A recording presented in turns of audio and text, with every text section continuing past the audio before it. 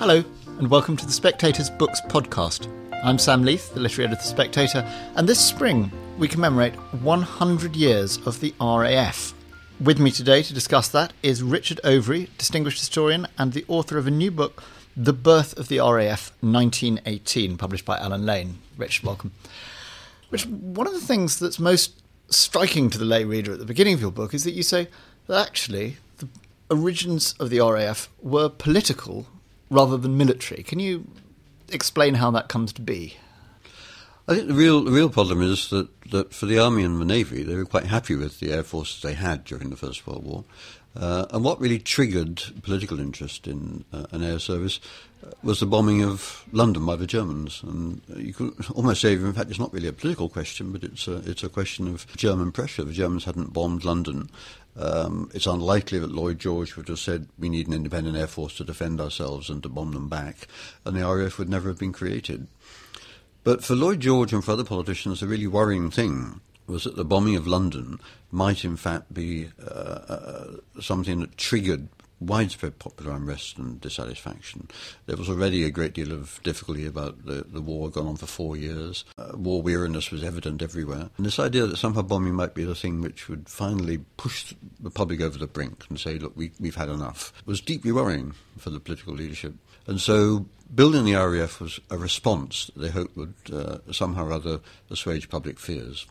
Now, can you say a bit about what we had? As you say, the Army and the Navy were kind of happy with what they had before. What sort of did we have before? I mean, one of the things that's, again, striking is we did start to use air power, in one way and another, really amazingly fast after, the Wright brothers first lumbered into the air, didn't we? Mm. Yeah, the development of air power is exponential during this period. Only a few years after the first experimental flights, you already have military aircraft being built. You already have the first heavy bomber being built in Russia. You have the first aerial bombs being created in 1912-13 for the Balkan Wars. Britain enters the war a little bit behind everywhere else, but very quickly catches up, builds a huge aircraft industry. By the end of the war, aircraft are unrecognisable from the flimsy things that were flying in 1914. Yeah, the things that were flying in 1914 were kind of amazingly flimsy. I mean, you describe they're all basically made, aren't they, because of canvas and wood and hope. Yeah, I mean, they're put together, yes, indeed. Material, wood, bits of string and wire, carrying a rather heavy engine. One of the advantages that has to be said about these early aircraft, of course, is that, if you crashed, you've had quite a good chance of surviving. And if you look at the figures from the First World War, very many more aircraft are written off than pilots are killed. Roughly double the number of aircraft are lost for the number of airmen who are lost. That's because you could, in fact, land in a field somewhere, pull yourself out with a few bruises and walk away. When they came to be metal, how did that change? Did they just explode, more or less? Well, the real problem, of course, is later on when you've got, in the Second World War, all metal aircraft with huge fuel tanks and so on. Once the fuel tank hits the ground, it blows up, and that's it. Not that we should go back to the original. H.G. Wells, as you point out in the book, sort of in The War in the Air, he kind of foresaw the effectiveness of bombing raids and the air power would have. Did that, I was curious, have an impact, do you think, upon, if you like, the military development? Do people sort of read Wells and go, he's onto something here? Or was that just a happy accident of prophecy? Well, I always like to think with Wells that the book was picked up by senior military commanders and so on after 1908, and they would read it and say, that's a pretty good idea. And I've still not been able to find any evidence at all that a senior airman actually read Wells. But Wells, of course, is the tip of an iceberg. There's a lot of science fiction writing around, a lot of it about air power, what air power will do, the kind of fantasy literature that goes on into the 1920s and 1930s. And there's no doubt that airmen are bound to be affected by that. They're bound to think, well, if science fiction says that you can destroy a city and you can demoralise the people, then maybe you can destroy a city and demoralise the people. This business of destroying the city and demoralising the people, that came to be a very important part of what the Air Force did. But as you say, its origins as a unitary Air Force were the idea of, well, at least to start with, either defence as well, that there was this fear that these Zeppelins were going to come over and drop bombs on us. Was there a clear idea of what a unitary air force would be for from the beginning, or was that a sort of muddle? There was a great deal of confusion, I think, about what the RAF meant. For the politicians, it was clear what they wanted was effective defence, if there could be a defence against German bombing. They also wanted a force that would be able to bomb German cities, not just in retaliation, but because the assumption was that was now the way war was developing. That you would see the home front now as a target, not just the fighting front. But for the airmen involved, it was a strange transition, because for the Royal Flying Corps, which supported the army on the Western Front, what they really wanted to do was to do what they did better, to protect the army, to attack targets just behind the front line and so on. And that's what they mainly did between April 1918, when the RAF was created, and the end of the war. That's what they continued to do. But senior people who've been appointed to the RAF were very keen that it would develop some kind of strategic identity, and the only way they could do that was by developing this sort of bombing force, a striking force against the enemy. And that would be something that the Army couldn't do and the Navy couldn't do, something the RAF could do. And so they set up the so-called independent force under Trenchard, in the hope that somehow or other the independent force would give the RAF extra strategic clout. The Army and the Navy would have to accept that the Air Force had a purpose other than simply supporting them. Trenchard, you mentioned, is obviously this hugely important figure, the first Chief of Staff of the RAF, and yet before the RAF was even thought of, he strongly opposed it. He resigned and almost immediately became Chief of Staff. He had to, to persuade him to take another senior role. It was like sort of pushing a donkey up a flight of stairs. I mean, he was a great resistor, wasn't he? I mean, what sort of man was he? Why was he both so pivotal and so resistant? I mean, there's no doubt that Trenchard was a fine leader of men, and all the people in the Royal Flying Corps, of which he was Commander-in-Chief, later on always recalled, I mean, he was a tough man. He expected a great deal from his men, but they were loyal to him and respected him a great deal. So clearly, he has real leadership quality. But the problem really was that he is an army man, and he, all the way through, he thinks that what air power will do will make it easier for the army to win the battle against the Germans. And anything which distracts from that is a mistake. And so he was absolutely determined all the way through. And then he's finally offered the job of Chief of Staff, the new RAF. And all his instincts were to say no, of course, because it's opposite of what he wants. And I think he says yes because he thinks or hopes that somehow or other he can blunt the plans for a different kind of force. Somehow they'll be able to use that force then to support the army on the Western Front. When he finds that he can't do that because he's surrounded by politicians and bureaucrats who he hates, he resigns. And that resistance, which seems to be very fierce and entrenched resistance from both of the other services to the RAF at the beginning, was that essentially simply a struggle for resources, or was there a strategic difference of opinion there as well? Well, it's partly a struggle for resources because those are finite by the end of the war. They're pretty finite. But it is actually really a doctrinal thing that the Navy assumed that if you're going to have air power supporting the Navy, it's a very specialised function. You need people trained in a different way. You need quite a different set of equipment and so on.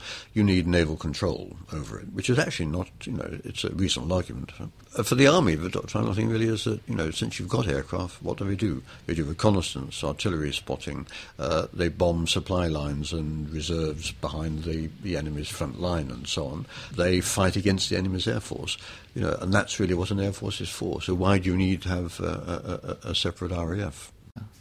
Well, one of the answers, as you say, is that they need to go far behind enemy lines and sort of sap morale and bomb cities and industrial targets. But was there how much was there a sort of conversation, given that the reaction to civilian bombing by the Germans was one of absolute moral horror? The idea that you'd retaliate by bombing enemy civilians, which Trenchard was very open about that being what they were doing. Did that create any kind of moral cognitive dissonance or moral anxiety on the home front, or was it just a case of, what source of Well, that's a very interesting question. It certainly didn't do it in the Second World War. In the First World War, I mean, the idea was not to present it to the public as retaliation, because it was thought that was not morally acceptable for a civilised state and so on and so on. And so the RAF's campaign was contrasted with the German campaign as indiscriminate bombing, killing school children and so on. It was a carefully planned campaign aimed specifically at military economic targets and so on, which could be hit with great accuracy and so on, and that would actually have a real strategic purpose. So in a sense, the moral issue was sidestepped But when it came to 1919, and they were drawing up lists of German war crimes for the possible war crimes trials and so on, one of the things they wanted to do was to indict German flyers as war criminals for dropping bombs on cities and killing civilians. And Trenchard came along to the cabinet. He was invited to a cabinet meeting. The cabinet said, "Well, we're thinking of doing this, Trenchard." And Trenchard said, "Well, why are you thinking of doing that? I've been doing that all the time." And so it was, so they scrapped it. Leon, there's some extraordinary kind of, I mean, it's, in the grand scheme of things, it's not a huge thing, but there was a lot of sort of wrangling back and forth about, what they were going to wear and what insignia they were going to have. And, can you talk a bit about how the famous to us now, the roundel, came about? Yeah. There was a great deal of argument about really what the RAF would look like, basically. The roundel, or target as it was called at the time, was painted on aircraft in 1915. Actually, the roundel originated because they just needed something very clear, so that the French would know that it was a British plane, didn't shoot it down. Something very clear to friend and enemy, if you like. This was a British aircraft. But then it just became, the target became the symbol of the RAF. And the RAF then looked around for other things, distinctive uniform, distinctive ranks and so on, a distinctive flag. And I suppose that the problem for the RAF is it all has to be done in a matter of months, whereas the Army and Navy have built up their traditions, their flags, their standards, etc., their ranks, their uniforms over centuries. And that really was the big difference. Yes, they won't give that up either, where the Navy were very, very kind of, you can't use an ensign, you can't use anything that looks a bit like... Yeah. You can't use our ranks. That's right, yeah. In fact, they do in the end. They say, they have Air Commodore. And I think that actually the Navy in the end doesn't object to the ranks, which are much more like Wing Commander, Squadron Leader, much more like naval air ranks and so on. Partly, I think, out of hubris. I think they felt quite pleased that they'd adopted naval-type ranks rather than army-type ranks. Also, it was intriguing to me that it wasn't a kind of completely foregone conclusion that it was even going to be the Royal Air Force. I mean, there's this... Yeah. Where was the objection there? It wasn't an objection, it's just that when they drafted the legislation, they drafted it too hurriedly, and they didn't think about asking the King whether they could call it the Royal Air Force, because it was the Royal Flying Corps, the Royal Naval Air Service, the two previous air forces both had the Royal prefix. I think they just hadn't thought about it, but then suddenly they wanted to call it the Royal Air Force, and the legislation was there. So they faffed about, what could they do? They consulted lawyers and so on, and saw this as a constitutional crisis. The King was perfectly happy, just went along and saw the King and said, "Do you want to call it Royal Air Force?" And he said, "Yes, that's fine." Yes, I hadn't realised that the Navy actually wasn't constitutionally the Royal Navy, it was a custom and practice thing. That's right, yeah.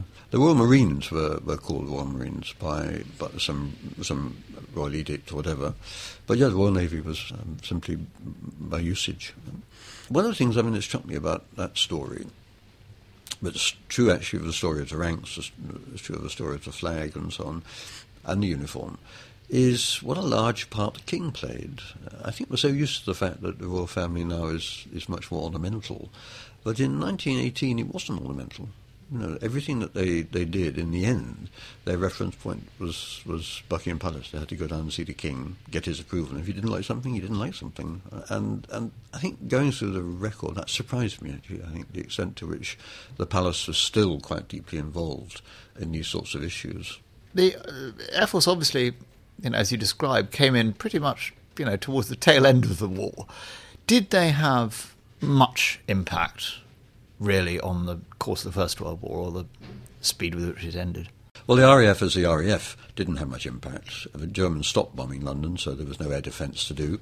The independent force was a handful of squadrons, which dropped literally a handful of bombs on a few German Rhineland cities, which had no impact on the war at all. But the RAF, in support of the army on the ground, reached its high point, actually, in 1918. But the Royal Flying Corps could have done that, and it overwhelmed the German Air Force. It gave an exceptional level of support to ground forces and so on. So it actually ended up doing what it was the army wanted it to do. What was it that kept it going after the war? Because it wasn't a foregone conclusion at all, was it, that the RAF would continue to be the RAF? Not at all. No, Lord George wanted to wind it up, actually. I think he saw it, like so many other things, like ministers for war economics and so on, as something which would be scrapped once the war was over. So So he gave Churchill the War Office and said, take air with you, assuming that air would somehow or other be subsumed now into the War Office. And Churchill then, overnight, became an enthusiast for an independent air ministry, an independent air force. Is that just because he liked flying himself? He liked flying, with his character? Yeah, he tried to get a pilot's licence in 1919, till he crashed. Churchill is, running all the way through the first post-war years, really is a critical figure, actually, in supporting the RAF as a political fact. I think without Churchill's backing and enthusiasm, and the circle in Parliament that supported Churchill, I think that the RAF might well have been a victim of treasury cuts and army and naval spite. Clearly, one of the absolute touch points for the national memory is the RAF's role in the Second World War. Do you feel...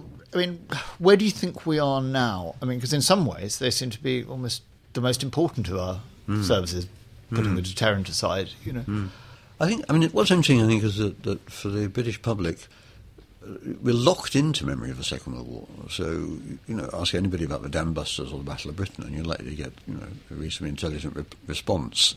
Ask them about what the RAF has done in the 70 years since the end of the Second World War, and they'd probably be unable to tell you anything.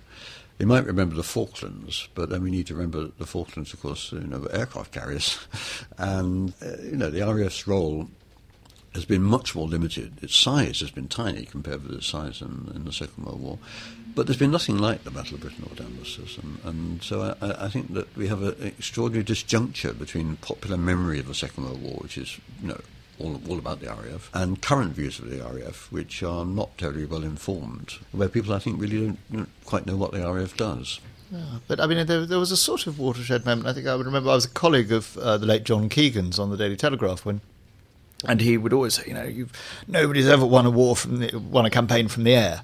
And then Kosovo came along and he said, actually, I was wrong. So unusual for a historian. Yeah. But was that something that tilts, that says, actually air power now is and can be decisive, particularly in these expeditionary and interventionist wars? Well, I think Kosovo is odd, actually, because we discount all the pressures on Belgrade to give up what they were doing, and pressure from Moscow and so on. And I think that when historians unlock all the archives in 50 years' time, you'll see that air power is one of the components, but not necessarily the chief component in explaining why the Serbs finally agreed.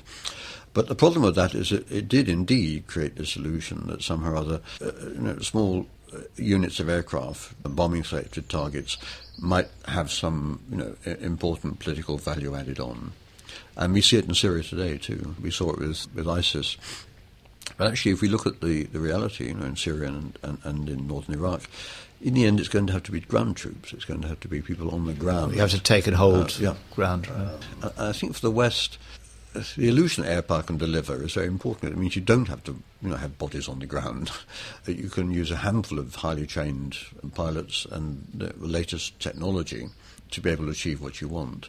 But if we disentangle that illusion from the reality in Afghanistan and the Middle East or in Libya and so on, I think we'll find that air power plays a more modest role than people assume. So does that mean that in the future they'd come to be sort of, as it were, the Ministry for Token Gestures, cheap political intervention? Well, it depends. If there's a war in the future, of course, and we had a large RAF, then it would, we could say, the RAF is now doing what the RAF ought to do. But the sad truth is that aircraft are enormously expensive. Ended the First World War with 20-odd thousand aircraft. It's mind-boggling. Now we're talking in tens. We're talking about an RAF that, if we were engaged in war, is not reproducible. You can't suddenly produce 50 more aircraft to replace the ones they get shot down. Just because they're so much more sophisticated now. Yeah. Oh, well, let's hope we don't need them. Let's hope so. Richard Overy, thank you very much indeed. You were listening to the Spectator's Books podcast. Very much hope you enjoyed it, and if you did, please do consider rating or reviewing us on the iTunes store. We'd love to hear from you. And in this week's Spectator Books section, there's plenty more to entice you. We have Sean McGlynn on the Siege of Acre, the great blot on the Third Crusade, Edmund Gordon on Ian Baruma's time in Tokyo, Wallace Simpson's old friend Nicky Haslam writing about Andrew Morton's new biography of the Duchess, and Roland Elliott Brown on Chernobyl, Brian Switek on dinosaurs, and me, Sam Leith, on LSD and psilocybin and the benefits of both.